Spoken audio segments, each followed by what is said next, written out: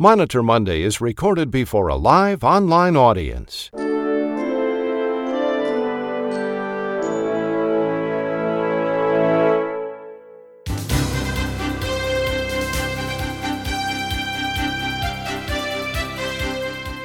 This is Monitor Monday for April 5th, 2021. Join us to celebrate World Health this week, building a fairer, healthier world for everyone. Monitor Monday is brought to you today by Reveal MD and Sound Physicians. Here's the rundown. Public health officials are warning of a fourth surge of the deadly coronavirus. Reporting our lead story is former frontline physician Dr. John Fogel, who also was a consultant for the World Health Organization. Secretary of the Department of Health and Human Services, Javier Becerra, is promoting reduced cost and expanded access to the government's healthcare.gov. Matthew Albright has details. We'll also hear from Ellen Fink-Samnick, Dr. Ronald Hirsch, and healthcare attorneys Nicole Emanuel and David Glazer. Now here's the publisher of RAC Monitor and the host of Monitor Monday, Chuck Buck. Good morning, everybody, and welcome to Monitor Monday. More than 3.3 million people here in the United States lost their lives last year. It's the highest annual death toll ever, according to a government report issued last week. COVID-19 was responsible for approximately 375,000 of those deaths. Since the start of the pandemic, COVID-19 deaths now top 550,000. We'll have an update on the coronavirus at about 20 minutes after the hour. That's when we're going to be joined by Dr. John Fogel. He, the former frontline physician treating COVID patients. We're standing by. In the meantime, we have much news to report, and we begin this morning with Dr. Ronald Hirsch, who is making his Monday rounds here on Monitor Monday. Monday Rounds is sponsored by R1 Physician Advisory Solutions. Here now making his Monday rounds is Dr. Ronald Hirsch. Well, good morning, all. Now, let me start today with the strangest denial of the year. This was presented on a user group, so I don't have the real documentation, but here's what was presented to us. A patient who had commercial insurance from United Healthcare was admitted as an inpatient. The inpatient admission was approved by UHC. It was determined that the patient required a pacemaker, and one was placed.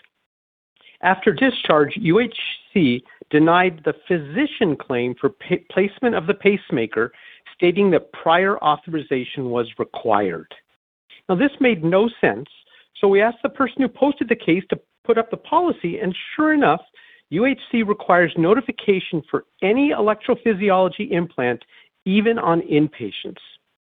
Okay, they're the payer, and they can make whatever rules they want, but it appears from what we know that the physician claim was denied, but the hospital claim was paid. Now, there's a caveat. It is possible that the physician claim was denied and that UHC also removed the pacemaker placement from the hospital claim, and instead of paying it as a surgical admission, they paid it as a medical admission, which obviously would pay a lot less. But since the payment came in, maybe nobody even noticed it. They just made the adjustment. Just like they're doing with ED visits, UHC may have just changed the claim, paid less money, and hoped that nobody would ever see it. Now, you may want to check on this and make sure your finance people are watching for these. Emily is going to push out the link to the policy to our live listeners, and podcast listeners can find it in the show notes. Now, last week also, there was an OIG audit that was released from a Las Vegas hospital. Like many of the recent OIG audits, this focused on inpatient rehab admissions, and they had a very high denial rate. And also, like past IRF audits, the hospital strenuously objected to the findings. And from the examples provided, I'm absolutely on the hospital side of this battle. This IRF was admitting really sick people and getting them better. And they even met all of the onerous IRF documentation requirements. Now, the hospital called into question the qualifications of the reviewer, and the OIG defended that person, stating that not only were they a physical medicine physician, but they were, quote, steeped in knowledge of Medicare IRF requirements, unquote. I wonder how you measure steeping in knowledge. Is that a blood test or an X-ray? Finally, I must respond to a RAC Monitor article written last week that mentions me and discusses patients who stay overnight after an outpatient surgery. The article suggests that physicians who are doing this are keeping their patients only because it's what they're comfortable doing and that it's never medically necessary. That is simply not true. Right? We are getting much more efficient and stays are shorter, but there is a safe limit. But what was true is that keeping the patient overnight and calling that observation or inpatient is wrong. It's routine outpatient recovery, and there's no additional revenue for that. So please don't read this and go tell your surgeons that every outpatient must go home the same day. If they require hospital care overnight, they can stay as outpatient. Thanks, Chuck. Thank you, Dr. Hirsch. That was the Vice President of R1 RCM, Ronald Hirsch, MD. Dr. Hirsch was making his Monday rounds here on Monitor Monday.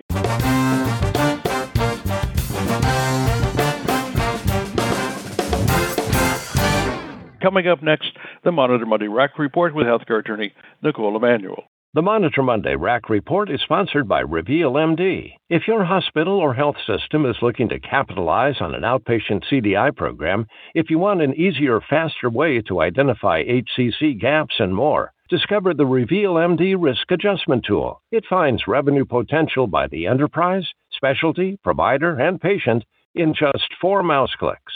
See the Reveal MD tool in action at reveal-md.com. Here now is healthcare attorney Nicole Emanuel. Good morning, Nicole. Good morning and happy RAC Monitor Monday. Recovery audit contractors, RACs, are going to soon be auditing positron emission tomography, or PET, PET, for initial treatment strategy in oncological conditions for compliance with medical necessity and documentation requirements. It has been added to the list of proposed RAC topics, and I know we've talked about that before.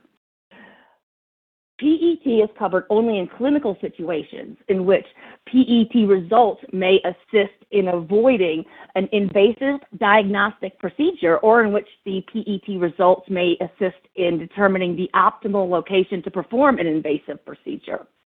It's also considered reasonable and necessary when clinical management of the patient would differ depending on the staging of the cancer identified, and in clinical situations in which the stage of the cancer remains in doubt after completing a standard diagnostic workup, or it is expected that conventional imaging study information is insufficient for clinical management of the patient. Medical records will be reviewed to determine if the utilization of PET studies for initial anti-tumor treatment strategies are medically necessary according to the Medicare coverage indications. Also, in these new 2021 audit targets, air ambulance, medical necessity and documentation requirements, hospice, continuous home care, medical necessity and documentation requirements, and ambulance transport subject to SNF consolidated billing. Also on the chopping block, vagus nerve stimulation, VNS, whether it's reasonable and necessary for patients with medically refractory partial onset seizures for whom surgery is not recommended or for whom surgery has failed. VNS is not reasonable and necessary for all other types of seizure disorders which are medically refractory and for whom surgery is not recommended or for whom surgery has failed. VNS is reasonable and necessary for treatment-resistant depression through coverage with evidence development. Now, when you do end up getting a notice of overpayment for any of these topics or any other topics, you are safe from recruitment during the first and second levels of appeal, but you're not safe after the second level and before you get to an ALJ. Recoupment can and will occur. This is the time when you either pay the recoupment and hope to recoup your recoupment later on, or file an injunction. An injunction is sometimes the right way to go. Read the Auditor Monitor Friday, the 26th, for a success story of obtaining a preliminary injunction for a provider. Back to you, Chuck. Thanks, Nicole, very much. That was healthcare attorney Nicole Emanuel. Nicole is a partner at the law firm of Practice, and for more important news and information about healthcare auditing, be sure to read Nicole's reports on the Auditor Monitor. Subscribe today. And coming up at about 10 minutes after the hour in your time zone, you're going to hear from Matthew Albright, Alan McSandwick, David Glazer, and Dr. John Fogel, who's standing by to report our lead story. It's Monday, it's April the 5th, and you're listening to the live edition of Monitor Monday, and we're celebrating World Health Week. Stand by.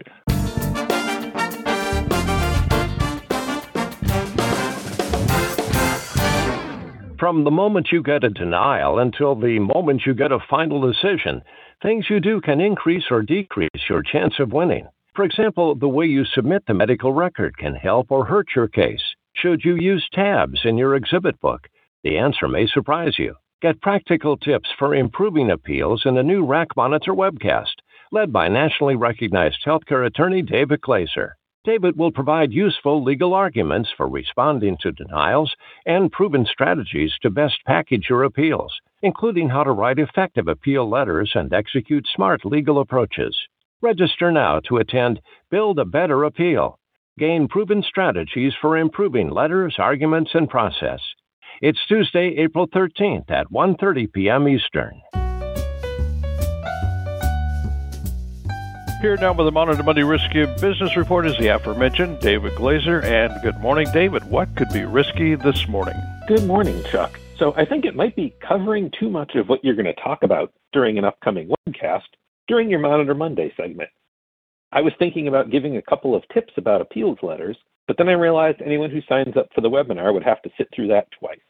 So those tips will be found on April 13th, a week from tomorrow at 1:30 Eastern.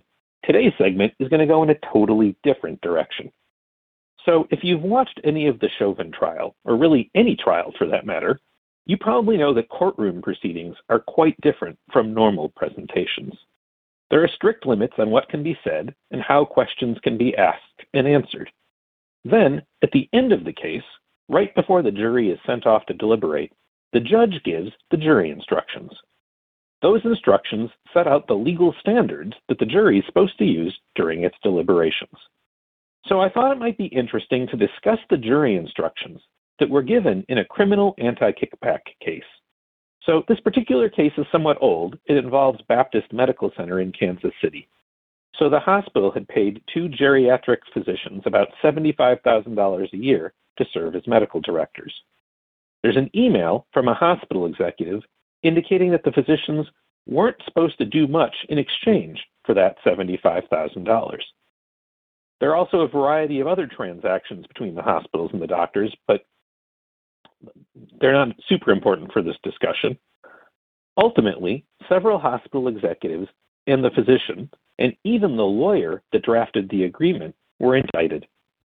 One of the government's theories was that the medical directorships were a sham, designed to compensate the doctors for bringing patients to the hospital. So here is how the judge instructed the jury.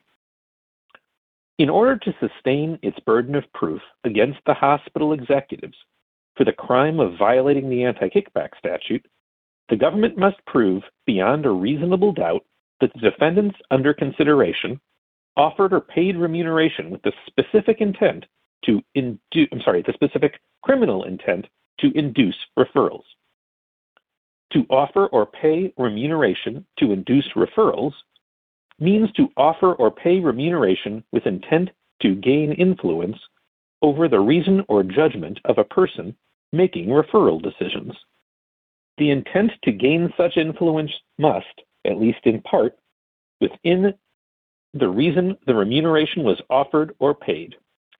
On the other hand, defendants Anderson, Keel, and McClatchy cannot be convicted merely because they hoped or expected or believed that referrals may ensue from remuneration that was designed wholly for other purposes. Likewise, mere oral encouragement to refer patients for mere creation of an attractive place to which patients can be referred does not violate the law. There must be an offer or payment of remuneration to induce, as I have just defined it. Now, the instructions offer several lessons. One of them is you may be going, David, that was the most confusing thing you've ever done on Monitor Monday. I sure wish you'd put it up on the screen so we could read along. Well, that's kind of the point. I'm trying to make this realistic. If you were on a jury, you would listen to the judge read that, and you'd have to go back into the deliberation room and try to remember what you just heard. So, if you find yourself thinking, do people really understand what remuneration is? And could they really have followed along? You've just learned an important lesson about why you may want to do everything you can to avoid having your fate being decided by a jury.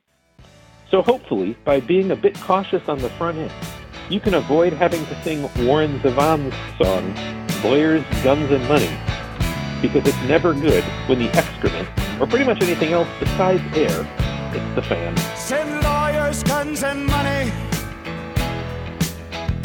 Dad, get me out of this. Ha! Back to you, Chuck. Thanks, David. That was healthcare attorney David Glazer. David is a shareholder in the law firm of Federici and Byron in downtown Minneapolis. Now for the very latest news on the social determinants of health is Alan Fink-Sandrich. Alan also has a Monitor Monday listener survey. Good morning, Alan. Good morning, Chuck, and a good April Monday, all. I so value when our Monitor Monday and RAC Monitor listeners reach out to me on social media, and many did last week after my broadcast and article on eviction moratoriums. With many hospitalized patients dealing with housing insecurity, concerns are rampant specific to extended hospitalizations and safe discharge planning options, not to mention the potential fiscal consequences for healthcare organizations. Pre-pandemic, housing instability contributed to patients being 32% more likely to exceed average hospitalization length of stay and over 50% of readmissions. Emergency department visits for patients experiencing homelessness can cost on average $3,700 per visit and may occur up to 5 to 6 times annually.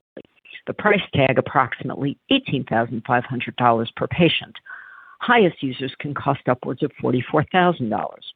However, amid what some experts are referring to as the current fourth wave of COVID transmission, newer and costlier challenges await the industry for patients experiencing housing challenges.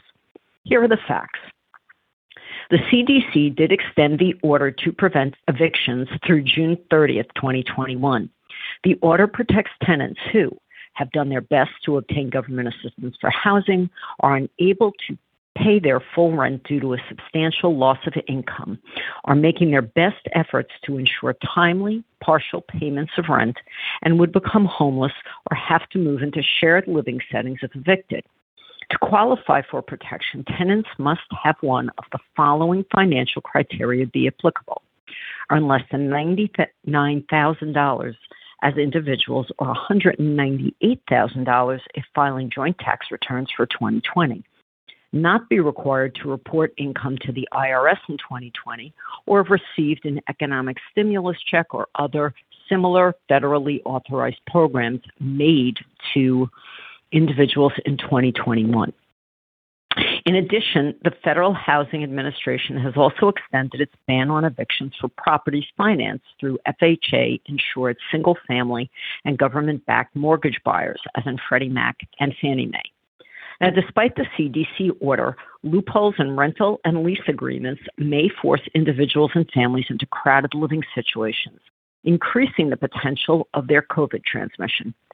Many state governments have implemented unique eviction and utility shutoff moratorium laws and foreclosure bans.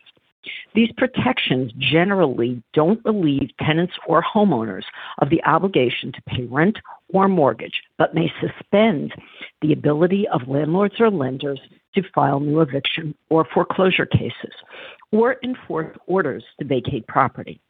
The NOLO.com website provides an interactive table with each state law, as well as a tool, which informs individuals if an address is covered by federal eviction bans. These references will also appear in my upcoming RAC Monitor article this Thursday. How much do eviction moratorium and housing protections impact our Monitor Monday listeners? This week's poll asks, how have homelessness or housing insecurity impacted patient throughput during the pandemic? Whether A, no input, B, increased emergency department admissions, C, increased hospitalizations, whether OBS or inpatient, D, increased discharge delays, E, B, C, and D, since you all always chide me for not including something like that, and E, do not know. We'll review the results in a bit. Back to you, Chuck. Thanks, Alan, very much. That was consultant and author Alan Fink-Sandrich. And as Alan said, we're going to have the results of the Monitor Monday listener survey later in this broadcast. Up next, Matthew Albright with a Monitor Monday legislative update. The Legislative Update with Matthew Albright is sponsored by Zellis, a market-leading provider-focused electronic healthcare payments technology company. Zellis delivers faster, simpler, more reliable, cost-effective payments backed by award-winning client service to medical and dental providers nationwide. Here now is Matthew Albright. Good morning, Chuck. Last Wednesday in Pittsburgh, President Biden rolled out his $2 trillion infrastructure proposal focused on bridges and roads, education, taxes, climate change, and healthcare. And just so we get the nomenclature right, the proposal that Biden announced is titled the American Jobs Act. The American Jobs Act, at $2 trillion, is the first phase of a broader infrastructure and stimulus plan called the Build Back Better plan, which is projected to be about $7 trillion. The Build Back Better plan is more fun to say, but we'll focus on the American Jobs Act for the moment. On the healthcare front, the package launched last week includes $400 billion to expand Medicaid's home and community-based services. The funding would be primarily directed towards improving the low-wage caregiving jobs in that healthcare sector. We'll hear more about this funding and the status of home-based services next week on this program from our special guest, William Dombey, president of the National Association of Home Care and Hospice. The American Jobs Act would also provide $30 billion to improve the nation's security against health threats like the one we faced over the past year. That money would be put towards building up the strategic national stockpile, accelerating research into testing and therapy for future outbreaks, developing prototype vaccines, and ensuring rapid vaccine production. As we're all probably aware, Biden's American Jobs Plan and the Build Back Better plan both have a long way to go in terms of any specific provisions being adopted as law, but the administration is hoping for some version of the plan to be passed this summer. In other news, the IRS announced that personal protective equipment purchased by taxpayers, such as masks, hand sanitizer, and even wipes, are considered medical expenses and therefore can be paid through one's tax-free FSA, HRA, or HSA. The expenses are also tax-deductible if a taxpayer's total medical expenses exceed 7.5% of their income. And at the state level, Florida passed a law last week that protects Florida businesses and healthcare providers from COVID lawsuits.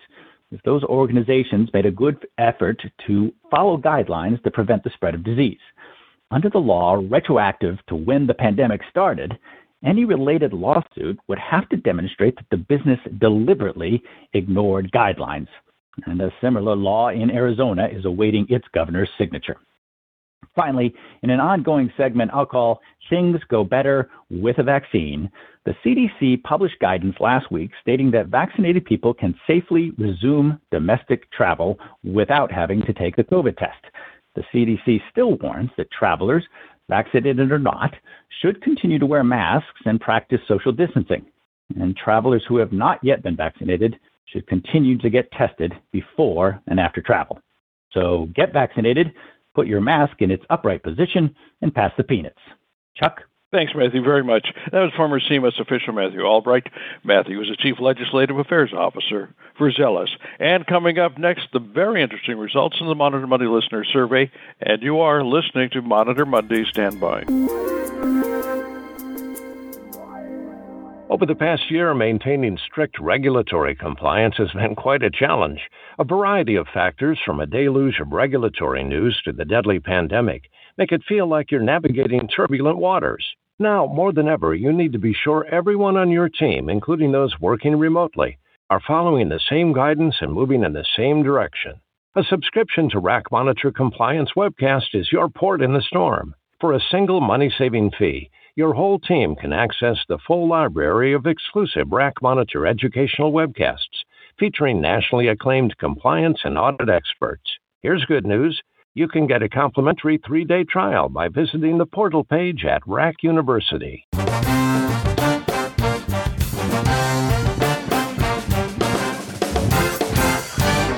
Here now are the results of today's Monitor Monday Listener Survey. Once again, here's Alan. Well, Chuck, and it's always interesting when you say that, I watch and see, yep, there are the people getting their last results in. So, how has homelessness or housing insecurity impacted patient throughput during the pandemic for your organization? Well, few, about 11% had no impact, but the surprises came from the larger scale numbers. Increased ED admissions in and of themselves, only about 1.5%. Increased hospitalizations, whether obs or inpatient, also about 1%.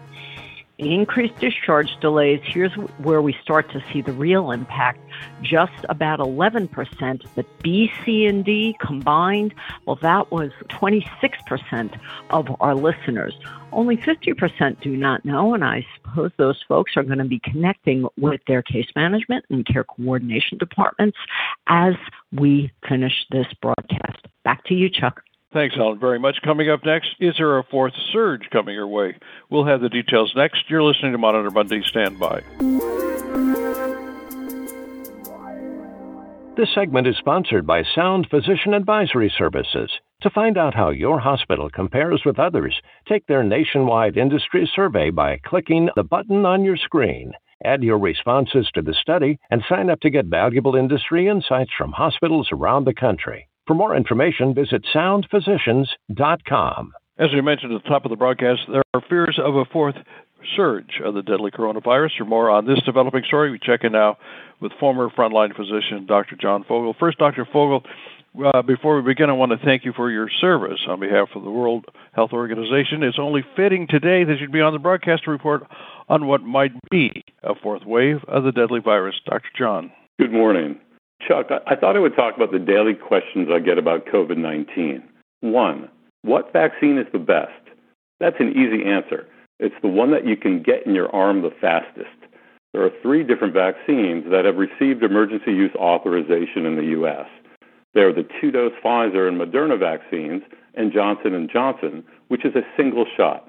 My family has sampled them all. They each have remarkable efficacy with close to 0 risk of worrisome side effects.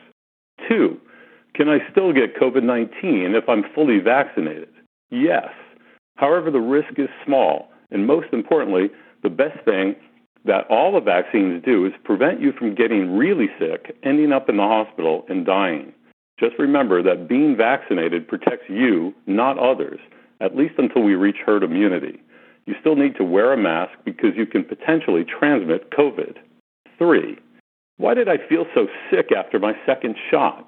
A headache, fever, chills, muscle pains, and tiredness are common symptoms for 1 to 2 days, especially following the second shot. The first shot causes your body to develop antibodies, an army specially designed to fight a coronavirus invasion. That second shot is an invasion, and your new antibody army is going to attack it. That battle may make you feel sick. View it as a good thing, as your body is developing a strong immune response to COVID. 4, do I need to worry about the variants? No and yes. We're in a race to vaccinate before the virus mutates into a form that can evade our antibody army. Case numbers, hospitalizations, and deaths are currently spiking in some parts of the world, including most of Europe. France has just reclosed schools for the next 3 weeks. There's a strict lockdown in the Philippines, and hospitalizations and deaths are skyrocketing in Brazil. It's the variants and low vaccination rates that are contributing to this fourth wave. The Brazilian and South African variants are already here in significant numbers, and more than half of all new cases in Florida are the B117 variant from the UK. Fortunately, our vaccines are effective enough against these current variants. It's the future virus mutations I'm concerned about. And 5, perhaps the biggest question, should I be worried that our case numbers here are starting to climb back up after the promising drop in late February and early March? Well, that depends. We are doing a few things extremely well. We have managed to fully vaccinate greater than 17% of the population, and 31% have received at least 1 shot of the 2-dose vaccines. President Biden has already easily exceeded his promise of 100 million vaccinations in his first 100 days in office, and soon every American over age 16 can register for a shot. Chuck, this sounds great, right? Our numbers are climbing for a few reasons.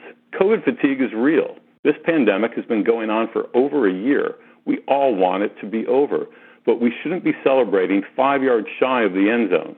It's still too cold in much of the country to gather and eat outdoors, yet a number of states have stopped mask mandates, relaxed restrictions, and opened up their bars and restaurants and gyms for indoor activities. A few weeks ago, huge numbers of young people gathered down in Florida for spring break. Is that our most recent super spreader event? Are cases here about to surge again? I hope and pray not. Ultimately, COVID-19 is a global disease. We need to make the vaccines available to all countries to stem new and potentially more transmissible and deadlier variants from evolving elsewhere and then spreading here. So remember that these vaccines work. So get vaccinated. Please continue to wear masks and practice the other public health recommendations regarding hand washing and social distancing. This pandemic won't be over for anyone until it's over for everyone around the world. Back to you, Chuck. Thank you very much. That was Dr. John Fogel. He's a former frontline physician. He was administering to patients at the Rhode Island Alternative Field Site Hospital as a member of the Brown University's Emergency Department. And that's going to be a wrap for this edition of Monitor Monday. We thank you very much for being with us today. Special thanks to our outstanding panelists, Matthew Albright, Nicole Emanuel, Alan Fink, Sandra, David Glazer, Dr. Ronald Hirsch, and Dr. John Fogel, who reported our lead story. When not on the air, you can listen to us on Stitcher, Apple, Spotify, and Google Play. And when you do, rate us, give us a review. Until next Monday, I'm Chuck Buck, reporting for Monitor Monday and RAC Monitor. Have a great week, everybody, and thanks for sharing your Monday with us. Monitor Monday is a presentation of RAC Monitor.